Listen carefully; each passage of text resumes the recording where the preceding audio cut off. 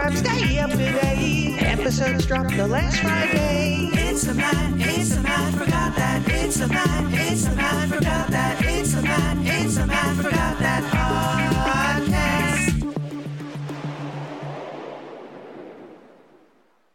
Welcome to the Matt Watch That podcast, the place for reviews, rants, and randomness. I'm your host, Matt Sarosky, filmmaker, film fan. Each episode, I'm going to watch a movie or TV pilot that I probably should have seen but never got around to. It could be a recent favorite, critic's choice, or cult classic. To join in on the conversation, follow me on Twitter, Instagram, and Facebook at Matt Sarosky. You can subscribe to my YouTube page where I'll post videos and clips from the show. If you have any opinions on what I've discussed, or suggestions as to what I should see next, use the hashtag MattWatchThat on social. Before we start, I think the Grammys are the most entertaining awards show. It realized many years ago that people weren't necessarily interested in who wins. It's about watching the performances of the diverse group of musical acts. And the show this year certainly delivered. The highlight had to be Stevie Wonder's tribute to Berry Gordy and Smokey Robinson. Though they could have put his keyboards closer together, watching him walk from each instrument had me stressing out, man. And I have no idea who Chris Stapleton is, but after that appearance, and his national anthem at the Super Bowl, I'm a fan. But of course, no award show goes without controversy. Bonnie Raitt was a surprise winner for Song of the Year, prompting outrage on the social sphere, though the criticism was misguided. You see, Song of the Year is awarded to the songwriter. It doesn't mean that it's the most popular song of the year, the most streamed song of the year, or the most downloaded song of the year. It goes to the person or persons who came up with the lyrics and music, which doesn't always reflect who actually recorded it, i.e., Record of the Year. And can we just give props that she was the sole songwriter? The rest of the nominees had 2 to 9 songwriters each. But I find it funny that the people who claim to want diversity were the same ones that were shouting, "Why is this old broad winning an award?" And for the hundreds of people that thought they were being clever by tweeting, "Who's Bonnie Raitt?" in an attempt to make the Grammys look foolish, you've only done that to yourself. But I don't want to degrade anyone. It seems that our society is quick to shame people for not knowing a bit of information. Rather than acting in shock, which usually puts someone on the defensive, take the time to empathize and educate. It's much more effective. But come on, how do you not know Bonnie Raitt? On to the main attraction. Each review will end with a ranking out of 5 stars. 1 star is skip it, 2 stars watch at your own risk, 3 stars standard fare, 4 stars worth checking out, and 5 stars must see. Now, if I give a title 5 stars, it doesn't mean I'm comparing it to Casablanca, Jaws, or Seinfeld. I rank titles based on other movies or TV series in that genre and at that time period. On this episode of the podcast, I'll be reviewing Farscape from 1999. So how'd I miss it? Well, I was watching Sci-Fi Network a lot during this period, and I saw plenty of promos for it. But it's a continuous series, and I caught it somewhere in the middle of the 2nd season, so nothing made sense. And this was slightly before everything was available for streaming, so I never got the chance to go back to the beginning. Granted, streaming has been around for a while, and I've just gotten around to it now. The pilot was directed by Andrew Prouse, who helmed episodes of Rush, Home and Away, and The Heights.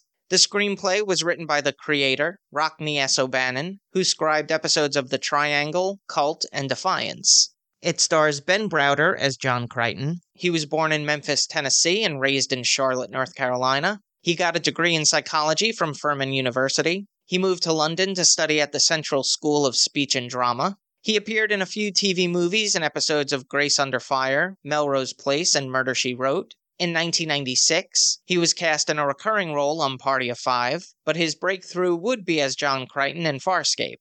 After its conclusion, he appeared as Lieutenant Colonel Cameron Mitchell on Stargate SG-1 for 40 episodes from 2005 to 2007. Claudia Black portrays Officer Aaron Sun.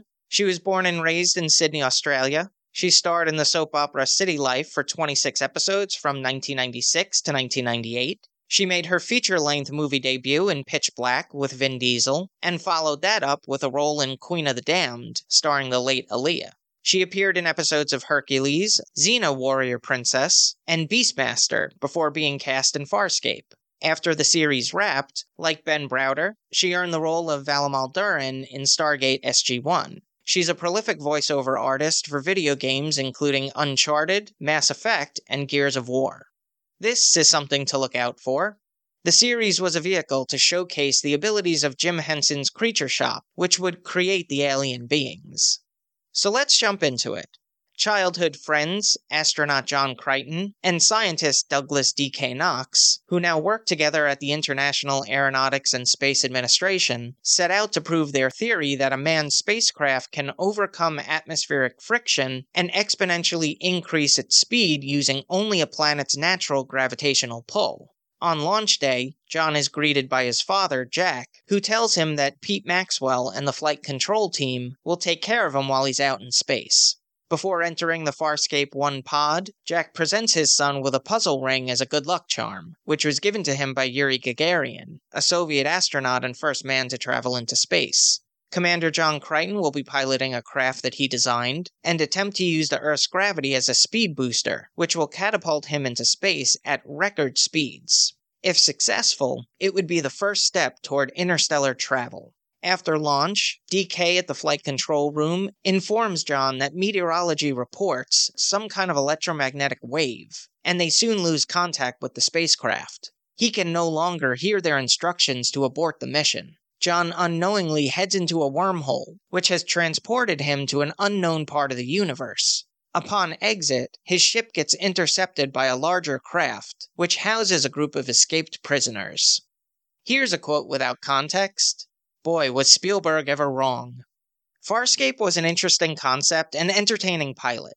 I haven't seen Ben Browder in much, but he portrays John Crichton as a working-class guy who makes jokes and pop culture references, much different than past commanders or captains, such as Kirk.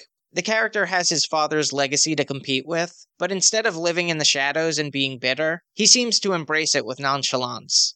I really like the sets. I've always preferred practical elements. It had a typical futuristic look, but was mixed with a bit of rustic design. The special effects were impressive, especially for a cable television show in the late 90s, early aughts. It does have that video game look, but it's smoother than most CGI of the time. The makeup is flawless, especially on the extraterrestrials. It looks organic, each species is brilliantly designed. The puppets are a highlight, not surprisingly since they were created by Jim Henson's Creature Shop. It makes such a difference in the believability of having the physical actors immersed and on set versus created digitally later. Even though it wasn't written by the Henson crew, the puppets do have the curiosity and humor of Muppets. The series was eventually cancelled due to the high budget of the show, which is unsurprising given how remarkable it looks. Now for a little trivial trivia. The pilot episode contained more CGI shots than the entirety of the movie Independence Day. Farscape was produced by the Jim Henson Company and Hallmark Entertainment. It was filmed in Australia, and all the actors are native of the land down under, except for Ben Browder.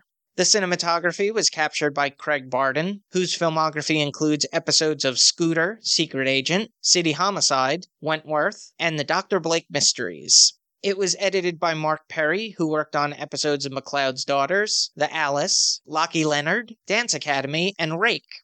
The score was composed by Chris Neal and Brady Neal from Subvision. Guy Gross took over the music duties in later seasons and is best known for The Adventures of Priscilla, Queen of the Desert. The runtime is 50 minutes. It was nominated for one Primetime Emmy Award in 2002 for Outstanding Costumes for a Series. I give it 3.5 out of 5 stars. Farscape was on for 4 seasons, 88 episodes from 1999 to 2003. It was planned for 5 seasons, but cancelled after the cliffhanger finale of Season 4. It would be wrapped up in the miniseries Farscape, The Peacekeeper Wars, which was directed by Brian Henson. It originally aired on the Sci-Fi Channel, and is currently streaming on Peacock. If you've seen Farscape, and have opinions on the series, let me know what you think using the hashtag MattWatchThat. Moving right along. Each episode, I'm going to post clips that I think people should watch. It could be movie trailers, music videos, interviews, or something completely random. Search for my YouTube page and there will be a playlist called Matt Watch That Playback. Dark Shadows was a gothic soap opera that ran from 1966 to 1971. about the aristocratic Collins family who live in Collinwood Mansion atop Widow's Hill in Collinsport, Maine, where supernatural events are known to occur. It starred Jonathan Frid, Grayson Hall, Alexandra Isles, Nancy Barrett, Louis Edmonds, David Selby, and veteran film star Joan Bennett. Upon its premiere, it failed to find an audience until they added vampire Barnabas Collins to the series, at which the ratings started to increase, especially among a younger audience. By 1969, it was one of the most popular soap operas on ABC, but 2 years later, it was cancelled.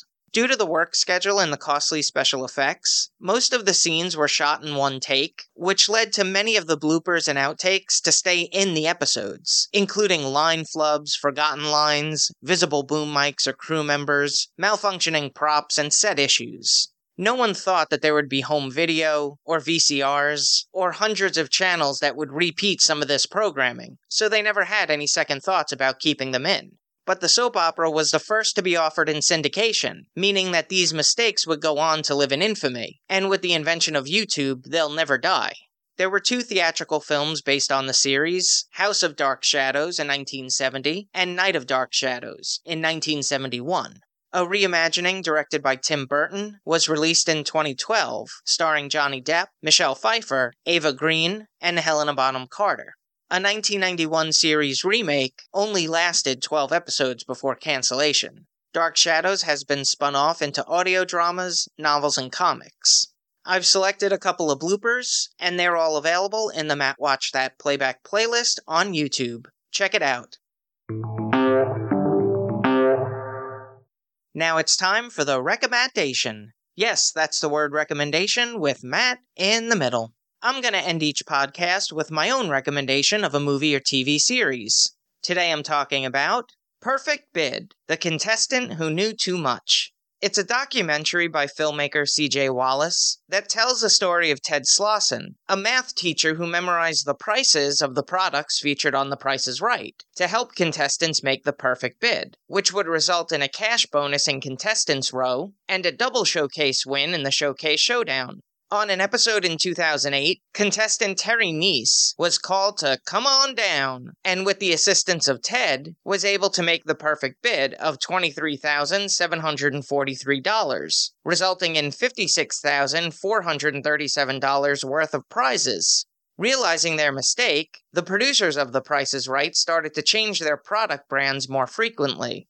This reminded me of other game show scandals from the past. There were 2 documentaries on Michael Larson called Big Bucks, The Press Your Luck Scandal in 2003, and Cover Story, The Press Your Luck Scandal in 2018.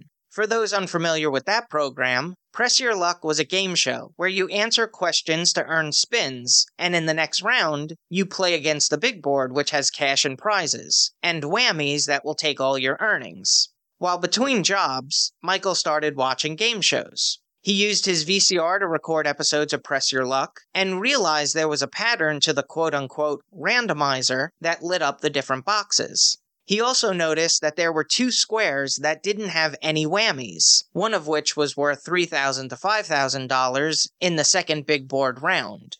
Michael kept buzzing in and raking in the dough to the tune of $110,237 in cash and prizes. In both instances, neither contestant cheated. They outsmarted the system. Unlike the 1950s game show scandals, where producers would give certain contestants the answers to prearranged outcomes to improve ratings, most notably 21 and the $64,000 question. Perfect Bid, The Contestant Who Knew Too Much, was released in 2017 and won Best Documentary Feature at the Orlando Film Festival. It's currently streaming on Netflix. That's all for this edition of Matt Watch That. Thanks for listening to me babble. You can follow me on Twitter, Instagram, and Facebook at Matt Sarosky. You can subscribe to my YouTube page where I'll post videos and clips from the show. If you have any opinions on what I've discussed or suggestions as to what movie or TV pilot I should see, use the hashtag MattWatchThat on social. Head over to mattsarosky.com for the latest news and updates, and come back next time for the reviews, rants, and randomness.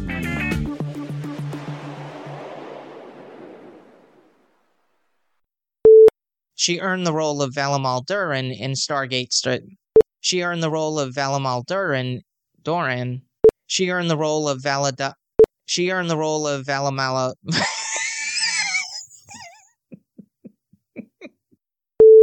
Claudia Black portrays Officer Aaron Sky, or Sun. Sun, Sky, either way.